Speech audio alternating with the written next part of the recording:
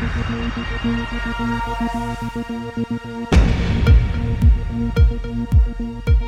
everybody, welcome to Campaign HQ. We are going to go deep into battleground states today. So I'm not going to have much of an opener because I want to get right to that, the states that will determine the presidential election. Obviously, we continue to, most importantly, from a health and economic standpoint, to live through this historic pandemic. I do think from a political standpoint, Donald Trump's nervousness is obvious. He is spending every moment he can trying to blame China, trying to lie about how well he's dealt with this crisis, and most importantly, encourage opening up the government, even if that's premature, even if it's not a well thought out plan. So he always thinks about himself first. So I think he's beginning to understand the political toll this is already going to take and may take. Obviously, the economic and health toll being most important, but he views everything through his own narrow political self-interest. The other thing I think that's going to be really, again, most importantly, is the lives it affects and the economic impacts of this, but it also is going to have political ramifications. There's a lot of small businesses out there who aren't able to get the help they need. Instead, it's going to big chains, big hedge funds. You see now that Trump's properties themselves are applying for aid, which I think will be politically super damaging to him. And it's very, very difficult for just the average worker, particularly, in states like Florida, where they make it deliberately hard to apply for and receive unemployment benefits. So I think you're going to increasingly see small business owners, workers frustrated that the people they think are getting the most help, the help that seems to come with the most ease and the most speed, are those at the very top. Connected folks with a lot of business, big businesses, folks with political relationships. So that dynamic is, I think, going to be worth watching very, very carefully, because if the economic predictions are at all right, we're going to have massively high unemployment for quite a long time, even with growth snapping back whenever things get back to, things are never going to get back to normal. But when you begin to see more businesses operating, of course, you'll see GDP jump, but you're still going to have huge sectors of the economy affected. Austin Goolsbee, our guest last week, talked so eloquently about that. But I think you're going to have a lot of workers who aren't going to return to jobs right away or aren't going to get the same hours. And if they feel like they've not been helped sufficiently compared to those at the very top, that's going to spell big trouble, I think, for Trump and his administration. My guest today is Dan Wagner. So Dan was our chief analytics officer in 2012 in President Obama's reelection. He was involved in data and analytics in our 2008 effort. He comes from the University of Chicago and now is the CEO and founder of Civis Analytics, which does a lot of work for in the private sector too, but is such an important piece of the progressive infrastructure for campaigns and organizations to provide data and analytics and modeling. So, back in 12 and 8, I had countless, almost running conversations with Dan and his team about battleground states and different pathways to victory, what we were seeing in our data, how we could adjust our campaign, whether that's our spending or Barack Obama's time or surrogates' time, to take advantage of opportunities or try and shore up weaknesses. So we're going to go deep with Dan Wagner, who knows the country as well as anyone from a political standpoint and a voter standpoint, to talk about what he thinks the core battleground states are, to go deep into them about what the pathways to victory are and where there might be more obstacles than we'd like, talk about some of the expansion states that maybe Biden could put in play, talk about some of the states that Trump may want to put in play that he lost narrowly. But hopefully it'll give you a really good sense of the map, how we're going to win some of these states to get to 270, and also talk a little bit with Dan about the role data plays in presidential campaigns and how smart campaigns use that. So I hope you enjoy this conversation with Dan Wagner. Dan Wagner, thanks for joining us on Campaign HQ. Thank you for having me. Well, as always, when you and I chat, I'm eager to nerd out on some numbers. All right. Well, that's kind of my specialty. And before we dive right into the battleground states, let's make sure we agree on what they are. So what is Dan Wagner's battleground state list? And if you could single out whether you think there's one tipping point state or two. So, and it's important to note that in 2016, there were 3 very close tipping point states that collectively were worth 70,000 votes, so all of them within nearly 0.5%. But if you look at the current polling, there are roughly 3 maps. And typically when you run a general election, you try and think of scenarios of what are the primary maps, because some of those tend to have correlated demographics that could swing one way or the other. So I think there are three key ones that we should be looking at. One is the Rust Belt map, which is the traditional 2016 map. And in that world, you have Pennsylvania, Michigan, Wisconsin. In that world, you have a higher density of low educated white voters. So a higher proportion of those, 40 to 50% of the voting age population is going to be within that demographic. And so the election is going to hinge on exactly where the support is among those people. Historically, Joe Biden tends to do well among those people. So that is why people put so much focus on that. In addition to those being the 70,000 vote states, Joe Biden tends to have historically do better with those groups of people. So that's the kind of like current context of the game. The second map that people talk about is the Florida map. Florida obviously represents a huge swath of electoral votes. And this is a big effort that we had in 2012 because, again, it's a massive tipping point state. So the Florida map is you either get a Pennsylvania or a Michigan and you get Florida. In that state, in Florida, there's a few things that you're looking at. Functionally, you're looking at kind of three states within Florida. You're looking at the Miami area, the Orlando area, and then northern, or kind of Tampa, Orlando, and then northern Florida. One that represents in Miami a pretty broad base of Hispanic voters. It's important to keep in mind that in Florida, you have a very kind of diverse population. When we say Hispanic, that's not really an accurate term of exactly who those people are. You have Cuban Americans, Venezuelan Americans, Puerto Rican Americans, increasingly immigrants from Central America. And all those people, especially those who are refugee populations, which are increasingly large in those areas, tend to have different political viewpoints. Second is Orlando. That's a Puerto Rican population. In addition, a lot of those people are refugees from a natural disaster. Many of those people have pretty negative perceptions on how Puerto Rico was treated in the aftermath of the hurricane. And then in northern Florida, that looks more like your traditional southern state. And so the route to victory there is there's no such thing as Florida. The strategy is how well you can play across those three different demographic groups. And important, again, to highlight that Hispanic isn't a single demographic. It's, in fact, one of the most diverse groups in the entire world, representing a fourth of the total geography of the planet. And then the final one is the Democratic growth map.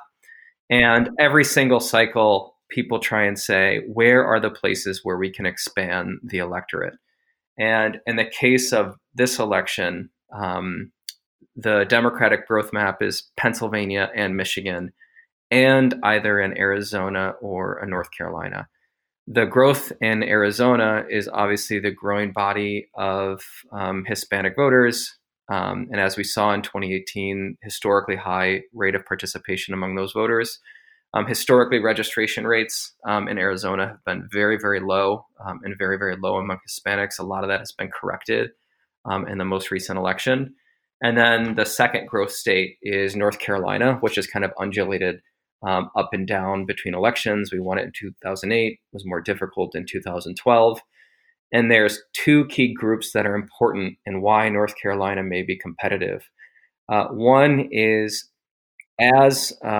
from 2016 to now, or frankly, in 2014 to 2016, one of the highest growth areas for Democrats has been with educated whites, or kind of educated liberals. So as essentially college-educated white people have, via polarization, gone more towards the left. And that population has grown in North Carolina. That has been favorable to Democrats. And you see that reflected in the gubernatorial elections and in the congressional elections, despite gerrymandering. And the second is obviously from an African-American population. That's a significant portion of the electorate.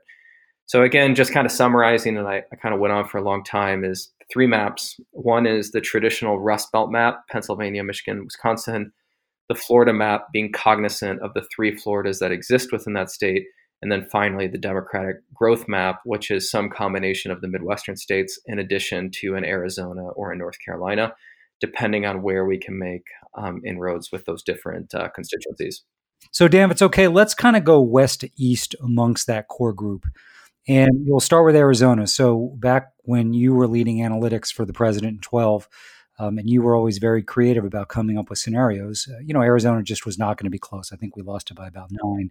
Hillary, just 4 years later, gets within 3.5. Kristen Sinema wins it in 18. So, talk a little bit about what is the pathway to victory there. So, we've got registration, turnout. We've got persuasion. Arizona was a state that got, if I recall, about 6.5% went to third parties in 2016. Whether you think it's a state Trump can register a lot of voters, just I'll hand the microphone over to Dan Wagner to do what he does best. But talk about Arizona and what is our pathway to victory there? Yeah, it was interesting. When we looked at this in 2012, 2016, et cetera, the fundamental problem with Arizona and somewhat with Texas is that the registration rate among citizen or especially naturalized Hispanics was extremely low in some places. And I think in terms of the top states, it was like Indiana, Arizona. I'm not sure what the other ones. And if you had the same participation among the voting age population of Hispanics as you had in other states, California, et cetera, then you were looking for a state that was implicitly much more competitive, or in Nevada, which is literally right across the border. And so that's traditionally been, or historically, the problem with Arizona. Some of that has gotten better, and I'm not exactly sure why it's gotten better. I assume just kind of like the behavior of the people in the state and their organizing capabilities. But that's historically been the problem that we've had in Arizona. But obviously, the vote share has been going up there, and I think it's probably again due to the two reasons. One is if you have higher registration rates among Hispanics and then higher vote share among Hispanics, that's going to put you in a better position in Arizona as they represent a large portion of the race. And then Arizona, like in other states in the Southwest, has a lot of in-country immigration of older people from the rest of the country. And to the extent those people are more educated populations, those people are going to favor Democrats. So those two trends are going to play off against each other, and those are going to help determine whether or not the state becomes bluer or redder. The first one probably having a higher weight of importance than the second. And obviously that helped obviously Kristen, who was a very good candidate, win there. And it is important, I think, to mention, obviously in the case of Arizona, that candidates matter a lot. And in terms of that race, while you can see an upward trend, she was significantly better than her opponent. So it's important not to overread into that because the candidate versus her opponent had a lot to do with the victory and probably was over trend in that case. Would you say, and we'll talk about this in North Carolina, they seem similar, perhaps in this regard, that it is a pretty even blend of persuasion, in the suburbs in Maricopa County, registration, what you just talked about. Even though the registration is getting better, turnout's still hard. It's a good example of a state where if we don't excel at all those things, we're not going to get blown out, but we'll come up a point or two short. Do you think? Yeah, I think when you think about, it's a little bit different, and maybe this is a broader discussion in terms of traditionally in a previous election, we could look at registration, turnout, and persuasion, and we could project the amount of work that we need to do against those three objectives because we understood the value of each of those different things with known tactics. So we knew based on history that if I spend $20 million in a race and a TV ad is worth XYZ, then I can expect this many votes out of it. And we knew based on history that if I ran this type of door campaign or this type of mail campaign, I could expect this many votes to come out of it based on history. And same with registration. But in this election, all that stuff is basically going in the garbage. And the reason why is because we have a lethal illness that is running around the country. And we have a reset in terms of what is going to be the home experience of people leading up into the election, and then obviously in the election day itself. And so we have to rethink about what are some of the values of different tactics. Registration, I think, is going to be the most critical place to put investment versus previous cycles. And the reason why is quite simple, is that we may not have an opportunity to register people in person, which has been one of the bread and butter places for us to place work. And we've always kind of known this is the percent of the population that's registered, this is the population that's not. We estimate the number of known vote share against those different groups. If we register 50,000 people, our vote share is 80%, we can get 40,000 net votes. That's amazing. In this cycle, it's completely different, though, because we don't have an exact tactical measure of, nor do we have an actual tactics on how to do voter registration online in a lot of these places. We've experimented it in lots of places, which is, sending people mail, seeing how they do. But in that cases, the response pool tends to be heavily biased towards certain groups. We've tried enlisting people online voluntarily through ads and then sending them mail back, but that tends to be very expensive. And so, again, this is all kind of like messy cost benefit, but just kind of playing it out in our head, voter registration is maybe one of the most, I personally think in the medium term period will be the most important, because it will be so difficult, and it will be, depending on the regulation, made more difficult by people who are averse to those people being registered. You probably get what I mean. And the design through which we do that will have to be completely reinvented. So the macro point I think we all understand is, traditionally we've known the investment to put on turnout, registration, and persuasion, but a lot of those measures are completely gone now. And based on that, I think that registration will need to create an entirely new model. And as a result of that, we'll need to place significantly more investment there. Support or turnout, we may be looking at a world in which vote by mail is the predominant way to vote. In which case, again, the tactics are entirely different. And then in the case of persuasion, the population is going to spend 50% more time online, but online in a context of deep fear and uncertainty. And that will move the relative emphasis, especially around candidate communication direct to people, to an online format. And apart from Trump, who's kind of good at that, nobody else knows how to do that. So there's going to be a lot of consideration of complete tactical reinvention.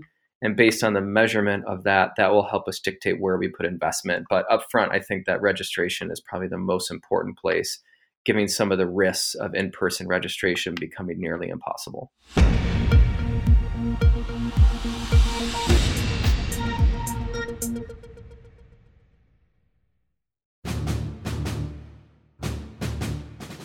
So Trump won Arizona with 48.7. So I'd like you to talk about, what you think his ceiling is, and this is related to what you think may happen with third parties this year. But then also in each of these states, I want to talk about his ability to register a lot of people that look just like his MAGA base who aren't either registered or infrequent voters. So what's his ability to raise his high watermark in Arizona? Yeah, Arizona is interesting. So if you look at just like the aggregate vote share in polling right now, and this is the New York Times analysis they did a couple weeks ago, and the rest of the polling data out there shows the same kind of thing, is Michigan is the highest among battleground states. They have it at 4% in aggregate. They use only live pollster or live interviews, but we have some skepticism of that. But we'll kind of keep that aside for right now. You have Michigan at 4.1%. Biden lead, Arizona at 4% Biden lead, then New Hampshire, Pennsylvania, Wisconsin. The interesting thing about Joe Biden's candidacy is that old people love Joe Biden, and that historically has not always been the case, but he has an unprecedented lead among elderly Americans in the United States, and Arizona has just a disproportionately older white population. And that kind of, I think, is reflected in why we're seeing the polling numbers so high, and why Biden's ceiling is much higher than a traditional Democrat in previous cycles, is because older white people, they love Joe Biden. And so that is a particular about his candidacy that probably benefits him in a state like that is not going to benefit him in another state that looks generically more like the average state. And that is kind of like a very particular thing about his candidacy, that right now looks very real, and will probably put Arizona on the map from day one. And obviously, all the reservations aren't in from a TV perspective, but when they in, I think you'll see that expected on both the Trump side and the Biden side from day one. And again, on Trump, what do you think his ability is to grow his ultimate raw vote share through registration and frequent Republican turnout? And what do you think his, again, he won at 48-7. What is, do you think, can you speak to what you think his hard ceiling might be, or is it too early for that? Yeah, I haven't looked at. I think in terms of the change in turnout between, correct me if I'm wrong, and you might want to fact check this, but between 2014 and 2018, I don't think that the change in turnout was as large as it was in other states. So it wasn't like a Texas or a Montana, et cetera, where you saw these massive changes in the portion of the voting eligible population that was voting. And as a result, typically what you'd say is if midterm turnout was much higher, thus introducing a lot more people to the voter pool, you could expect in the next election that a lot of those people would vote, thus the turnout would go higher. And I think you're going to see that in states like Texas and Montana. But we didn't see the same proportion in Arizona that we saw in those different states.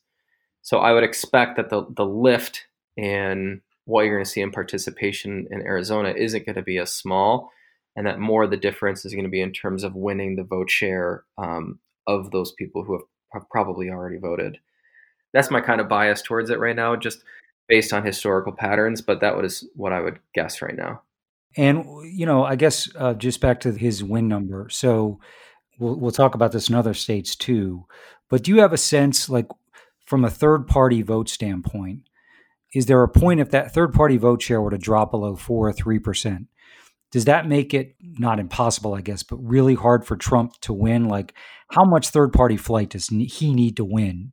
Are there any third party people who are coming in right now? Well, I think there'll be somebody on the Libertarian ballot and Green ballot. I guess Yeah, that's always the case. exactly. Maybe not Stein-like in terms of vote getting ability, but I just think this is an important part of the discussion, which is if in fact that's right, maybe it's not, but if there is a number, if Trump can't get to 50 in some of these states, then that number becomes awfully important.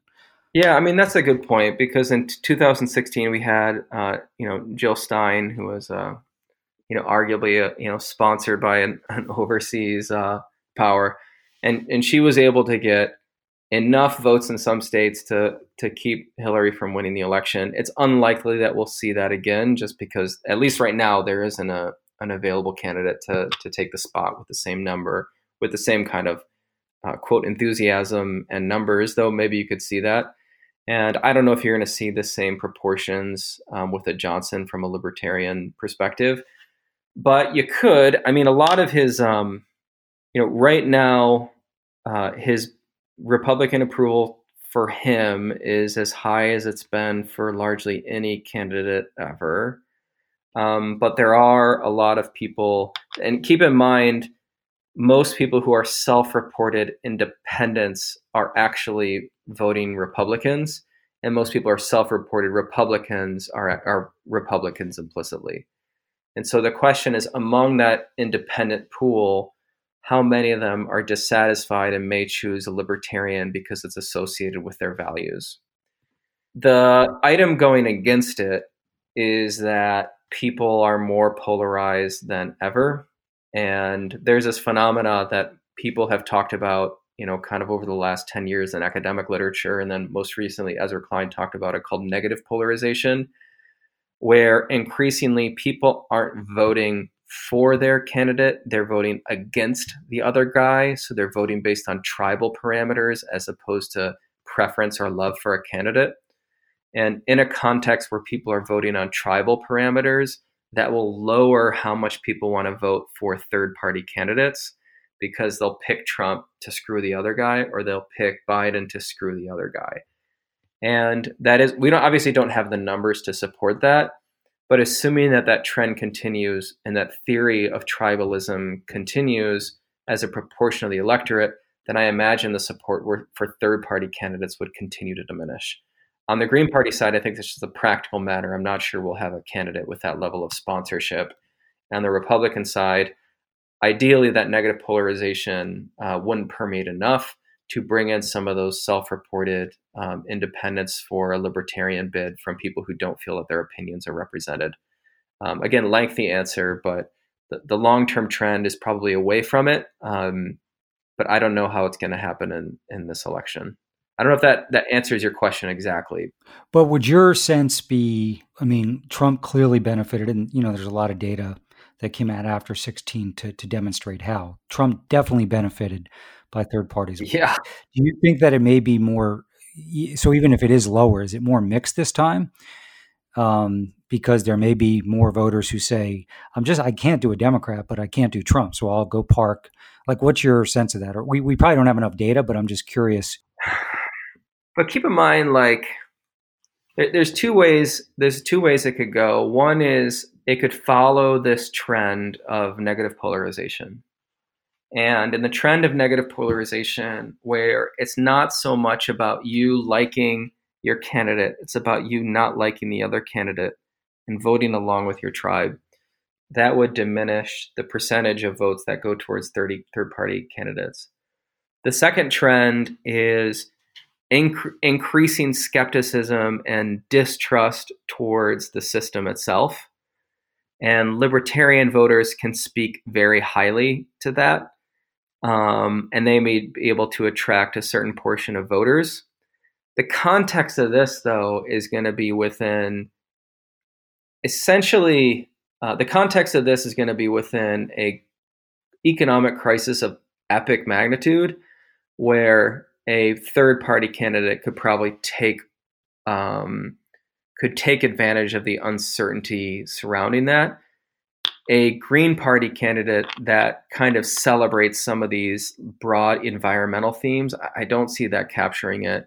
But a libertarian candidate that is speaking to a broken system among a context of Americans that are increasingly out of work, or maybe in something more crazy like a Pat Buchanan reform candidate, that could be something that breaks in.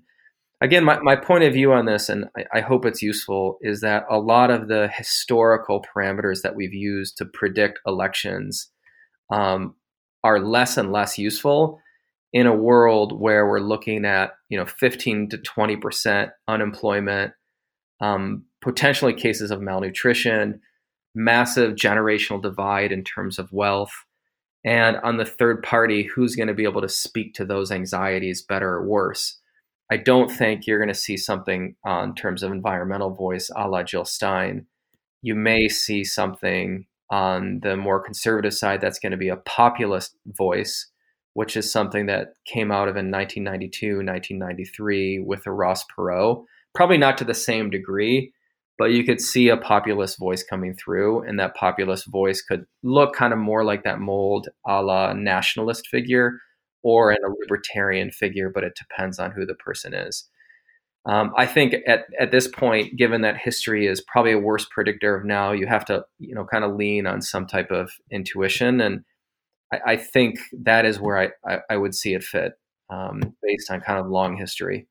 So it could end up hurting him this time. Yeah, that's my loose prediction, but that's the point of this stuff. Right. People will feel better listening to this then. So let's go to a state where he clearly did benefit from third parties, a state you and I have spent an enormous amount of time thinking about and working in through the years, Wisconsin. So Paul Ryan was on the ticket in 12, fiercely contested.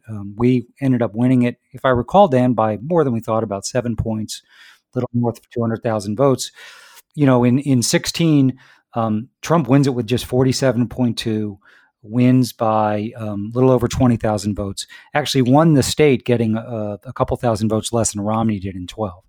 So like we did in Arizona, let's just talk about Wisconsin. So that does seem to be a state where Trump will probably do a decent job of finding new supporters to add to his pile. But what's your sense of our pathway there? And, when you were talking in the beginning about the different maps, you mentioned there's like a Michigan, Pennsylvania, Florida map, a Michigan, Pennsylvania, Arizona, North Carolina. So pretty clear you think of those three northern states, Wisconsin's the most difficult of the three to get back. That's correct. In terms of like vote switching, Wisconsin had the largest vote switching of any of the nominal battleground states. So Wisconsin, followed by Iowa, followed by Ohio. So yeah, we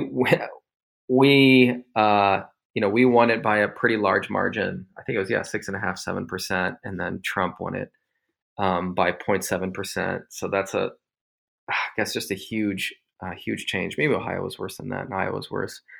But a lot of that change was due, as we know, to the collapse in support in terms of this long history of low educated white voters that didn't have a proportional population of highly educated white voters to counterbalance it. So if you think about a state like Virginia, which is on the opposite side, and when you look at the primary, especially, you see a state that has three major constituencies in a place like Virginia, which is a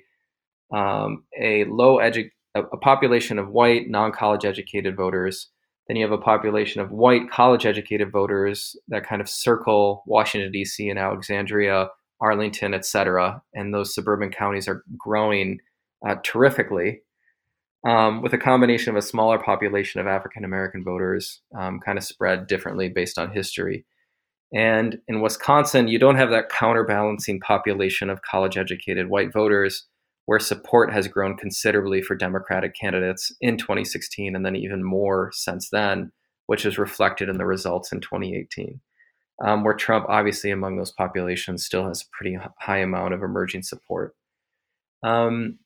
So in that, I think when you look at some of the polling results, why we are so narrow in Wisconsin versus a place like Michigan and Pennsylvania, it's just due to the representation of those demographics, which is a high population of non-college educated white voters, a smaller population of white college educated voters, and then a small African American population in Milwaukee and surrounding areas that unfortunately historically has pretty low voting participation rates.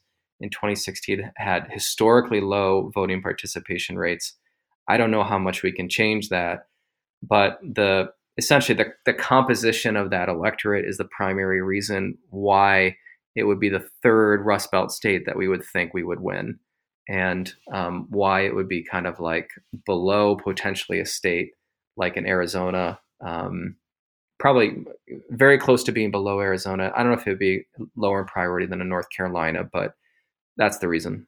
But fair to say you believe we, at this point, and I don't know, we'll see if you agree with this, but I do believe we have two tipping point states right now, Wisconsin and Arizona, and we have to treat them equally seriously. So in Wisconsin, and again, to your point about there's a lot we just don't know, and a lot of things we've learned through the years will be thrown out given the pandemic. But we're going to have to. Wisconsin's just a state we have to win back some of what we lost in blue collar and rural areas. Now, that doesn't mean winning some of those counties, right? But it doesn't mean getting back to Obama margins, but it means we have to. And do you see the potential for Joe Biden to be able to do that, to do what he needs to do? Because it seems to me Wisconsin is probably destined. And again, it may be unemployment is so bad we end up winning a bunch of states more easily than we think. But if it's as close as we better assume it is, it seems like Wisconsin, it's hard to see it being decided by more than a couple of points most, right? So we got to max out turnout in Milwaukee. We've got to do a great job on the campuses. We got to max out our suburban college educated margin, which, as you point out, is lower there than it is in the other battlegrounds. But then we do have to do, it seems, as well in rural and blue collar areas there as we will anywhere in the country to have any chance of winning. Yes, and change the law. Let me ask you about Wisconsin, by the way. So the Trump campaign is clearly going to make a big effort in Minnesota. Is there a scenario where you see they lose Wisconsin and win Minnesota? That would be very improbable. Where they lose Minnesota and win Wisconsin? Right. Very improbable. Meaning Biden. So that's my question really, is if you don't think there's a scenario where Trump could lose Wisconsin and win Minnesota, then from an electoral college standpoint, it's moot. And so if you're the Biden campaign, the question is, Minnesota was very close last time, but if you don't think there's a chance that it falls, I mean, do you just, and these are decisions we had to go through in both presidential campaigns, right? You have to say, you know what, you really have to focus on that path to 270. So would you invest in Minnesota or no?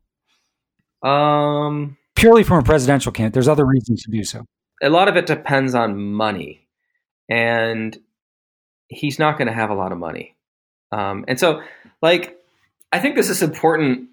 There's an important conversation to be had about this. Is the function of a campaign is to take your resources and then assign them around the tipping point states on a path to 270. So you put it around those tipping point states of the states that kind of like go from the 250th electoral vote to the 300th electoral vote, because you have some uncertainty within them about what actually is the outcome. So you can say, I can estimate it within a margin of error, let's say, 2 points, maybe 3 points.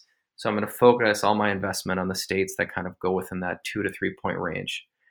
However, it depends on what your total level of resources are to meet that. People and financial. People and financial, right. And so I do think in terms of paid media assets, their ability to broaden that scope either to safe states or stretch states is entirely contingent upon the amount of available capital that they have. In our case, in previous elections, whether it was 2016 or 2012, we were operating in a world between the campaign proper and then some of the outside entities with roughly $1 billion.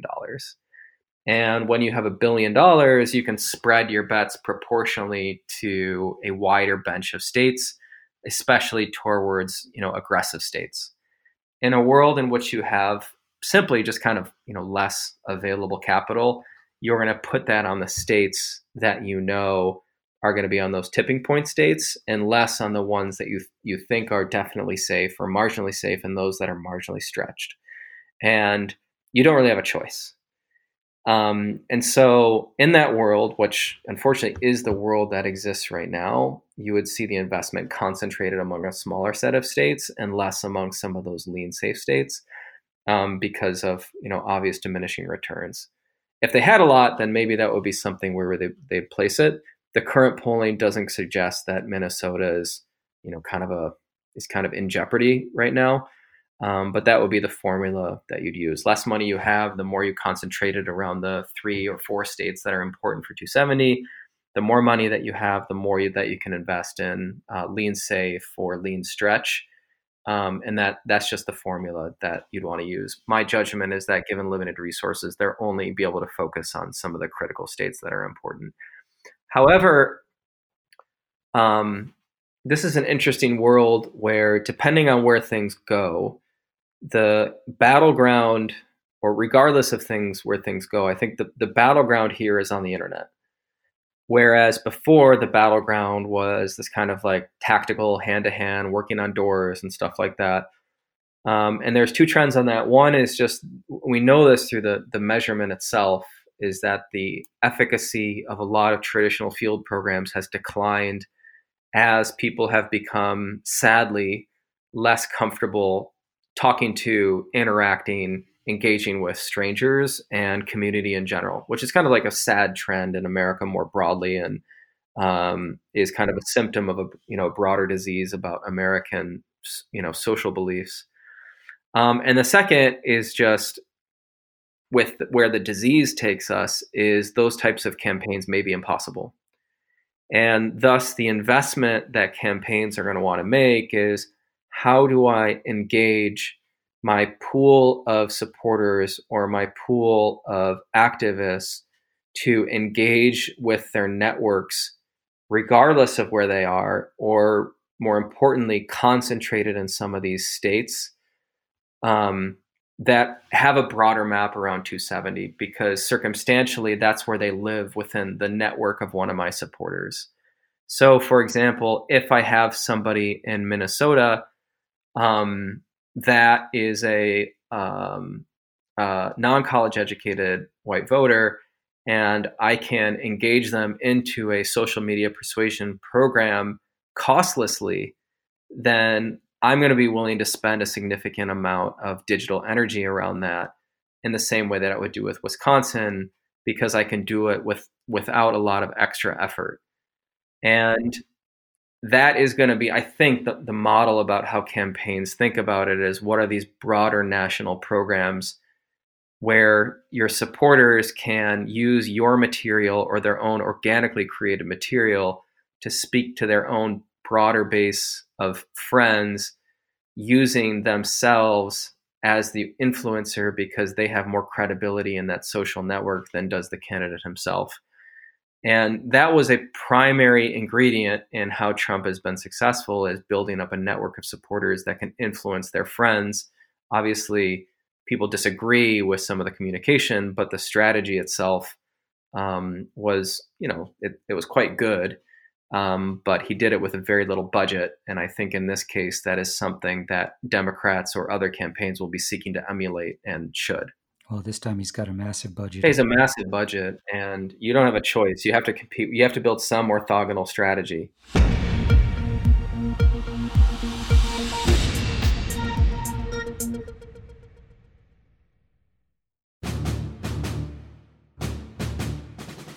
Let's go to the east, to Michigan, a state we won. Hard to classify 9.5-point win as a battleground, but Romney did contest it.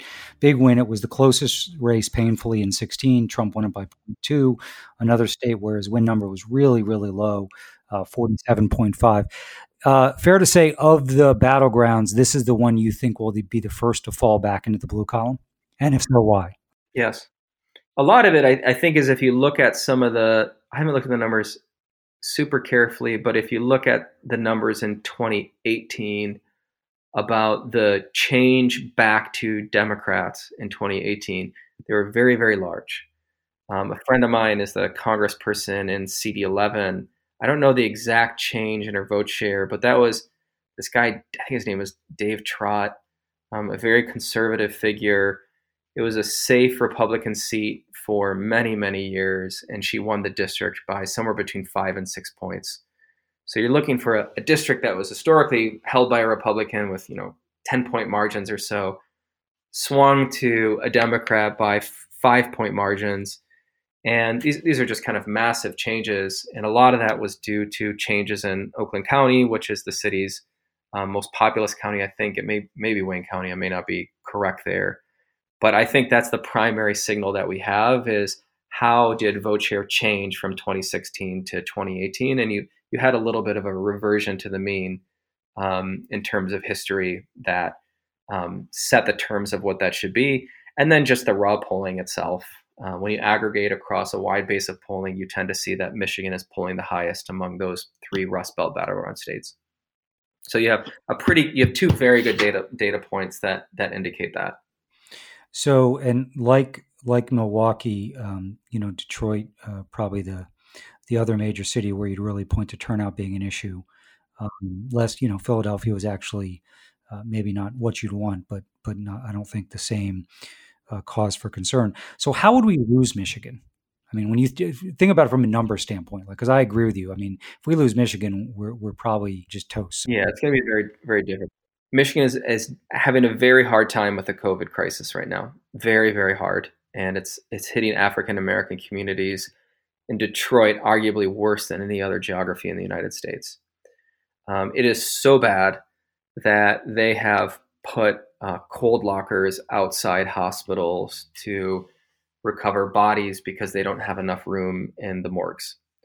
So you are looking for at an outsized level of mortalities due to the nature of the disease and also the healthcare system itself in Detroit being so bad. And that is unique.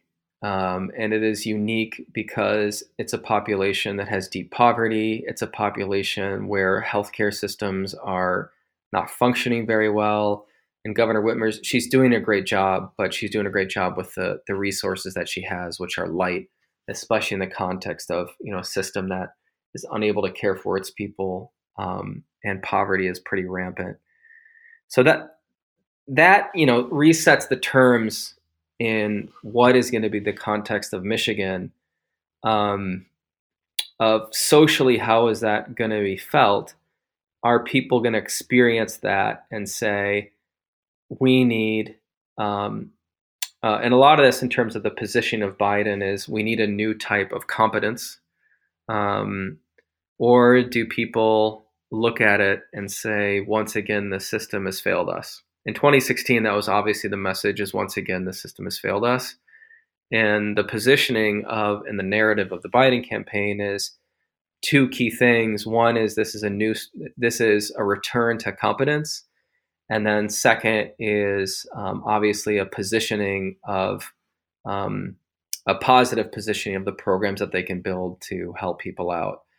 And so Michigan is unlike other states in that history is a bad guide because the epidemic itself is going to tear through Detroit, arguably worse than any other Midwestern state, followed only by New York. And what really depends is how well the message around competence and available programs are made to benefit those people. And the result of that will be whether or not people check in or check out. The second item is just going to be in terms of those suburban counties, especially in Oakland County, is whether or not the Biden et al. Can preserve their margins in those areas, especially the ones that they had in 2018. And so far, according to the polling, at least, it's been relatively stable. Right. That's very helpful. So let's go over to Pennsylvania. So you got Michigan, which is the one most likely to tip back to our side. And if it doesn't, we're in deep trouble. Wisconsin's going to be an absolute brawl. Go either way. Pennsylvania seems to be in the middle. Is that kind of how you see it? That's correct, according to the numbers right now. Okay. And, again, a state we won more narrow than Michigan and Wisconsin. We won it by a little more than 5 points in 12. Trump, again, won super narrowly, only by 0.7. Little higher vote share. The third-party vote share there was under 4%. But what's our pathway to win in Pennsylvania? I don't think it's any different than Michigan. It's probably about the same in terms of the mix of population, proportion of demographics. It's very, very similar. You have one major urban center. That urban center is surrounded by a population of highly educated, increasingly wealthy suburbanites, and then the rest of the geography of the state almost uniformly is a non-college educated white population. In many cases in that, it's deeply saddening because, economic unemployment had been falling in those areas, incomes, even median incomes have been rising over the last 2 years. You definitely seen wages rising in some of those places, savings rising, general quality of life rising in those different places. And that was reflected in at least some of the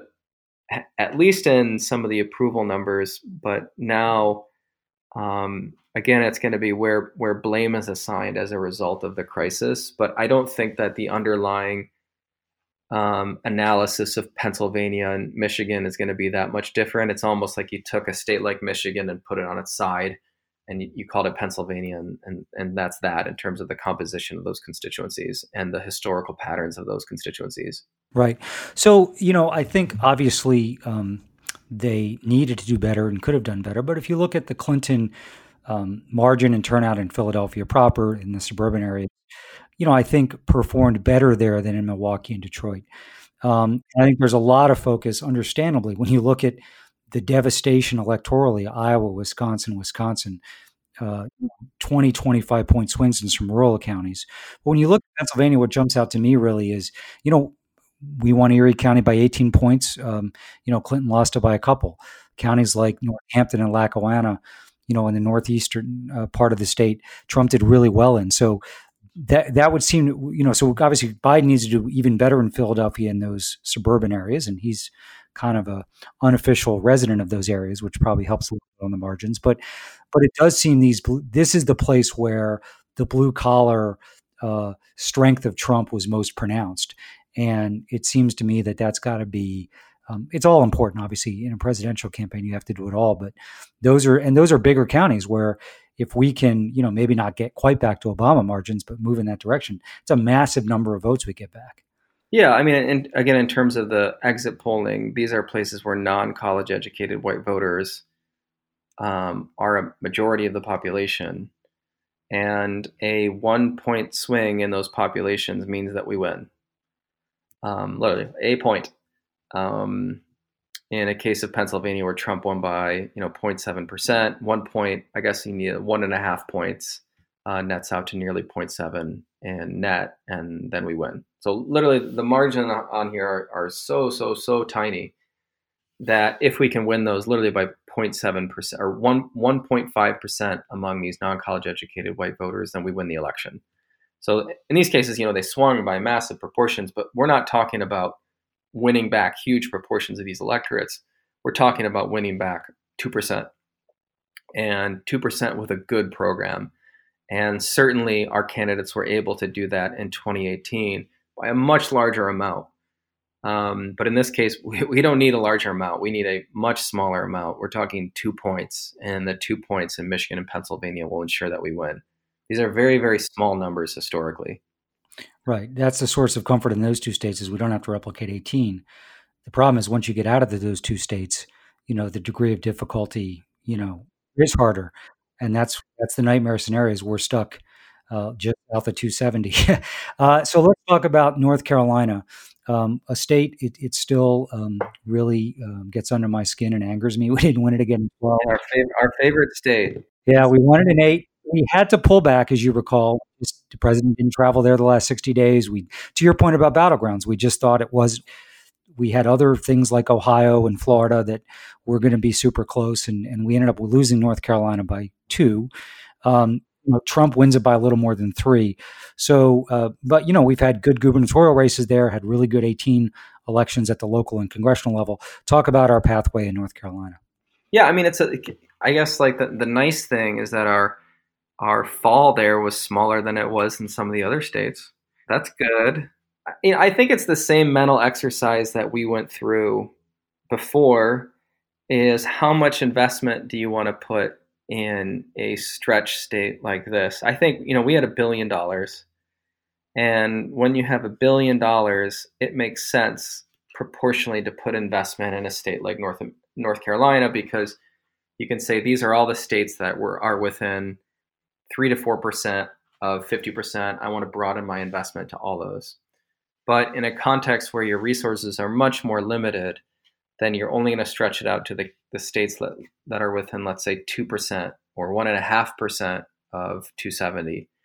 And that would suggest that proportionally you reduce your spend in a place like North Carolina, which is a state where we haven't done as well historically, even though it's a state where the long-term trends are in our favor.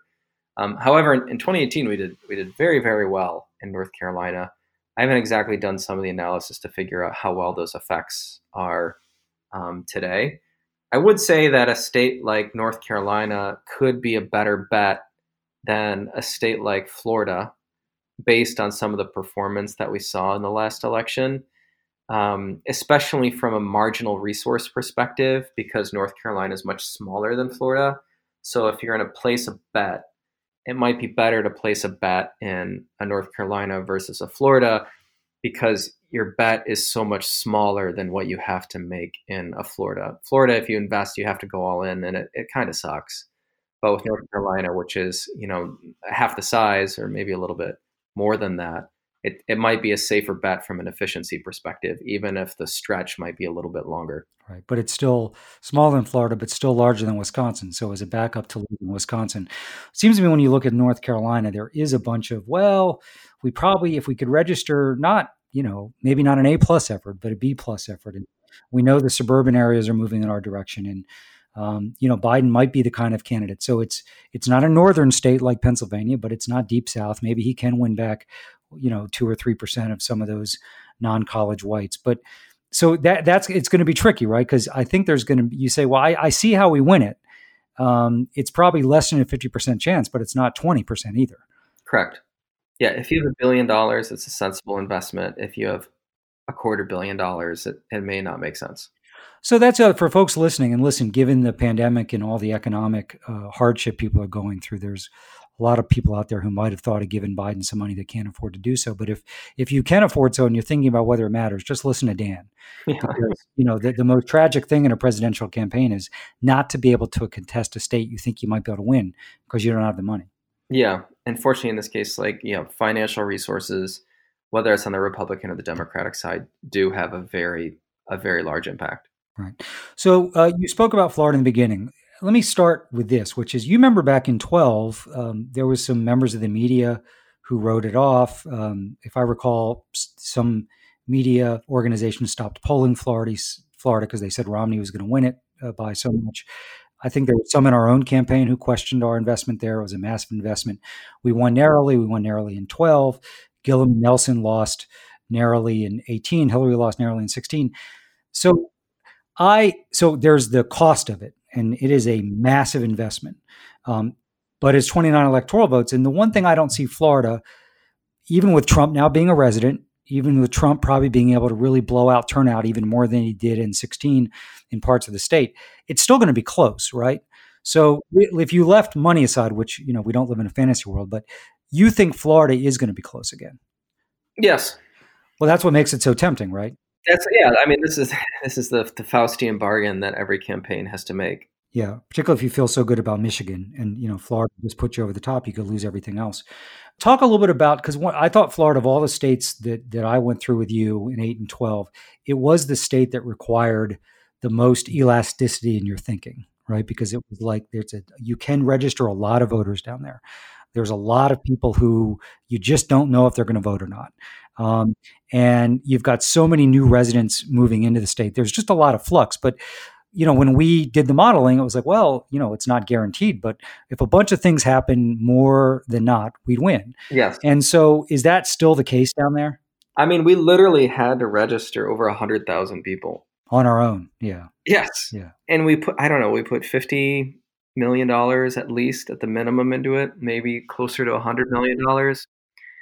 We had to do an enormous amount of work to get it to 1% or less than 1%. And that's literally just the question is, can you spend $50 million to register 100, 150,000, 200,000 people in a world in which registration is going to be very, very difficult? And if you can, then it's a good idea. And especially if you can find some new creative tactics that leverage mobile technology, et cetera, to do it in a way less expensive means than we've had to do before. And I think a lot of young folks are coming up with way more efficient ways of running these programs than were done in the past. And if you can do it, that lowers your media commitment considerably. And that kind of changes the nature of the game. But when we looked at it, obviously, and if you look at it under kind of historical media patterns, then your level of investment has to be really, really large. And I don't know where we were at, but it was somewhere north of $50 million. Oh, yeah. I think it was closer to 100.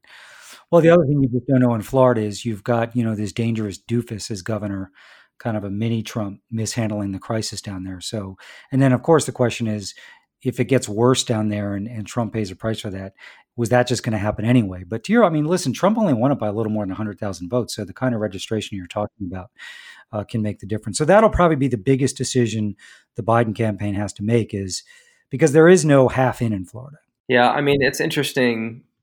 COVID right now is affecting two big populations. One is the elderly, and especially elderly people of color. And then the second population is young people one group is feeling the crushing effects of the disease, and the second group is feeling the crushing effects of the economic damage. Elderly are feeling the crushing the crushing effect of the disease, and then younger people are feeling the crushing effect of the economic consequences of that. In Florida, I don't know what the disease is going to do itself, but if it runs its course, it's going to have on a per capita basis, it's going to be, pretty sad what it could do to that population and how well they react to that. But right now, the disease is coursing through a lot of retiree or nursing home communities, and the consequences of that have been pretty severe. And the political consequences, again, I don't know; those are unpredictable right now. But they could lean against the incumbent. Well, of all the battlegrounds, this is the state, most dependent on travel and tourism. So, Dan, we'll go sort of rapid fire. So, let's talk. These would not be tipping point states, but if we are in the fall in a situation where unemployment, north of 10, do states like Ohio and Iowa, that we used to win not too long ago, that have slipped pretty precariously away from us, get back into play? Ohio, no. Iowa, maybe, but probably not. And how about Georgia and Texas? Again, given our discussion, I'm sure Biden will do better than Hillary did in Georgia, and she did better than we did in 12. But losing by 3 gets you no electoral votes.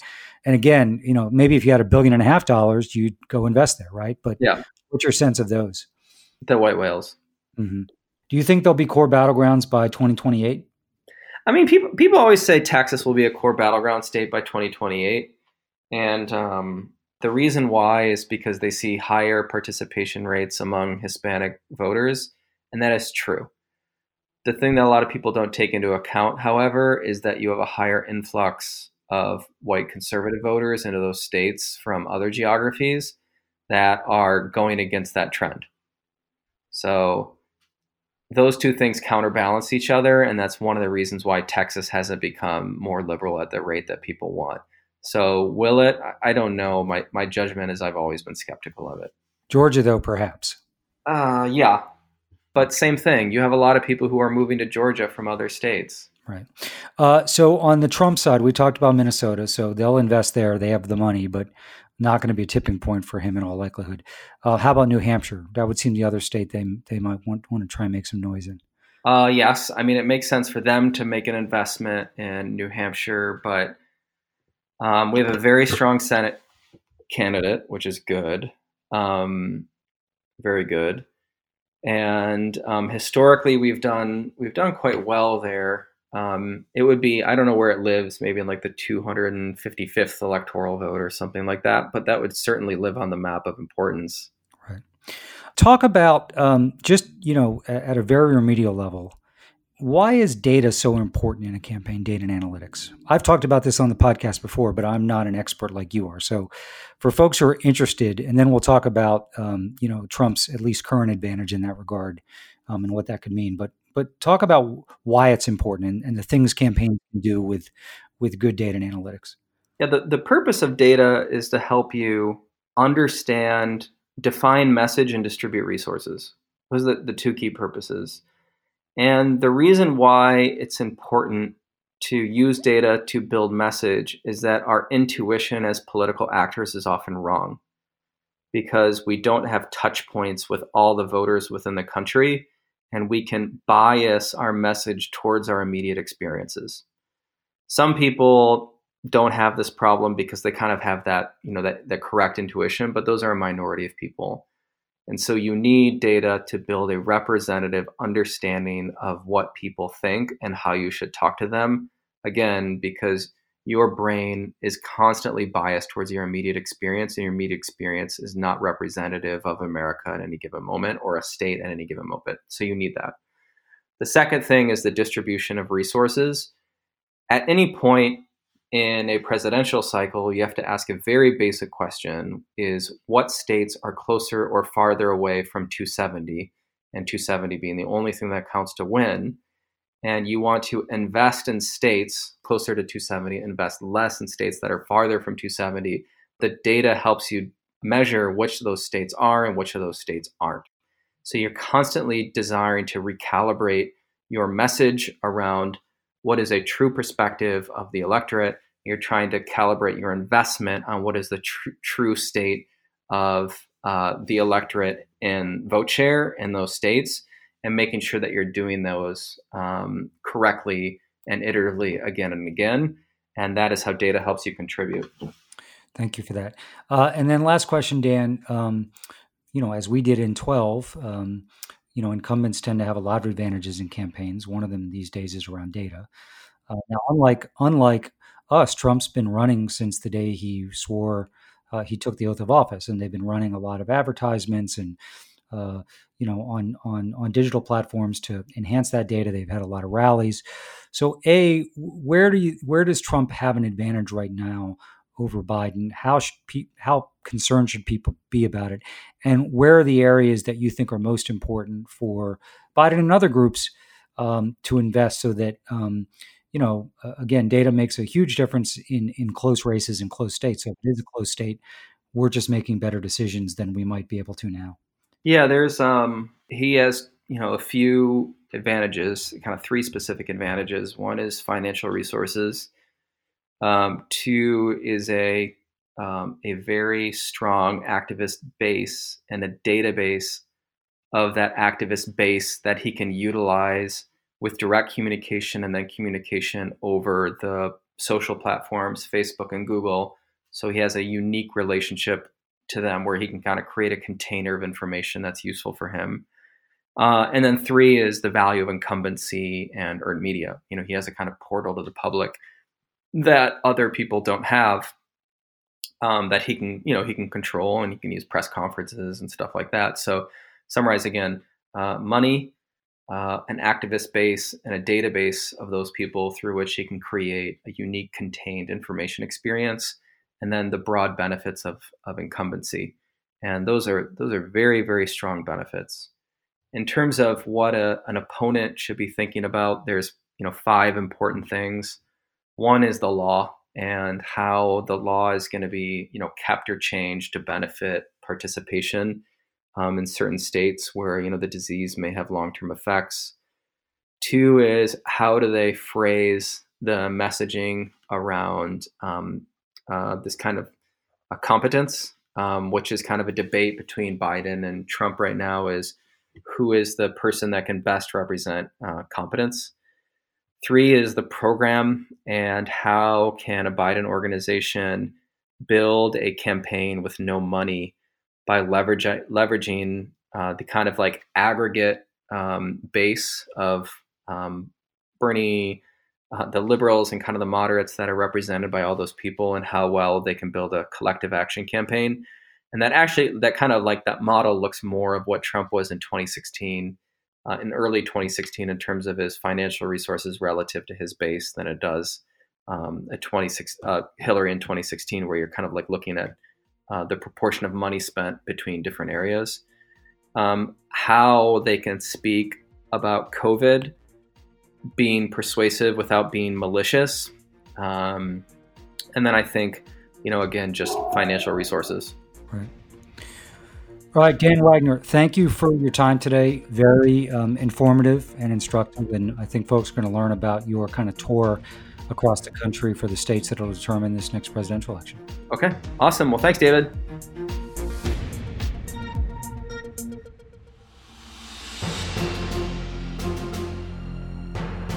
Well, I could do that all day, talking about states and demographics and voting numbers with Dan Wagner. It really was a joy for me. I hope you also got some value out of it. I largely agree with Dan with where he sees the race.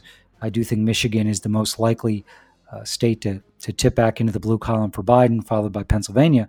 Then you look at Wisconsin is going to be harder, and Arizona is going to be harder, but because there's no guarantee you'll win Wisconsin, as hard as we're going to fight for it, we have to have that in play. North Carolina is also a good backup.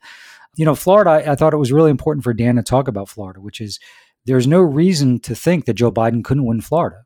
Not going to be a gimme, may not happen, but going to be close enough that you'd like to contest it. And so that's where Biden's ability to put together the financial and human resources to run a winning campaign there is going to be absolutely essential, because it would be tragic for Florida not to be a core battleground state. It would just be a backbreaker for Trump, if not a checkmate for Trump, if he loses it, simply because we don't think we can see our way to fund that. So I know a lot of people out there are obviously having to really be much more careful financially. Some people who might have thought they might give $25 or $50 to Joe Biden aren't going to be able to do that now. Completely understandable. But for those of you that have the ability still to give financially, listen to Dan talk about Florida.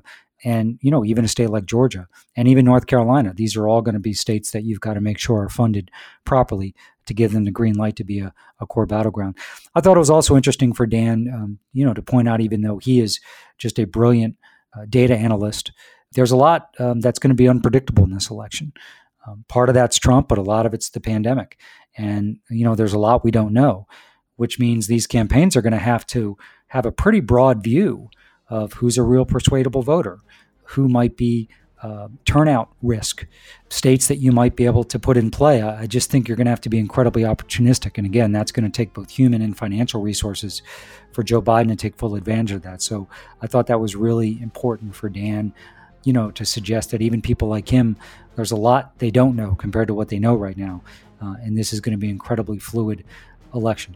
So I hope you enjoyed that episode. I hope it, in some cases, may put your mind at rest a little bit. In other cases, it points out that it's pretty easy to see how we get the north of 260 electoral votes.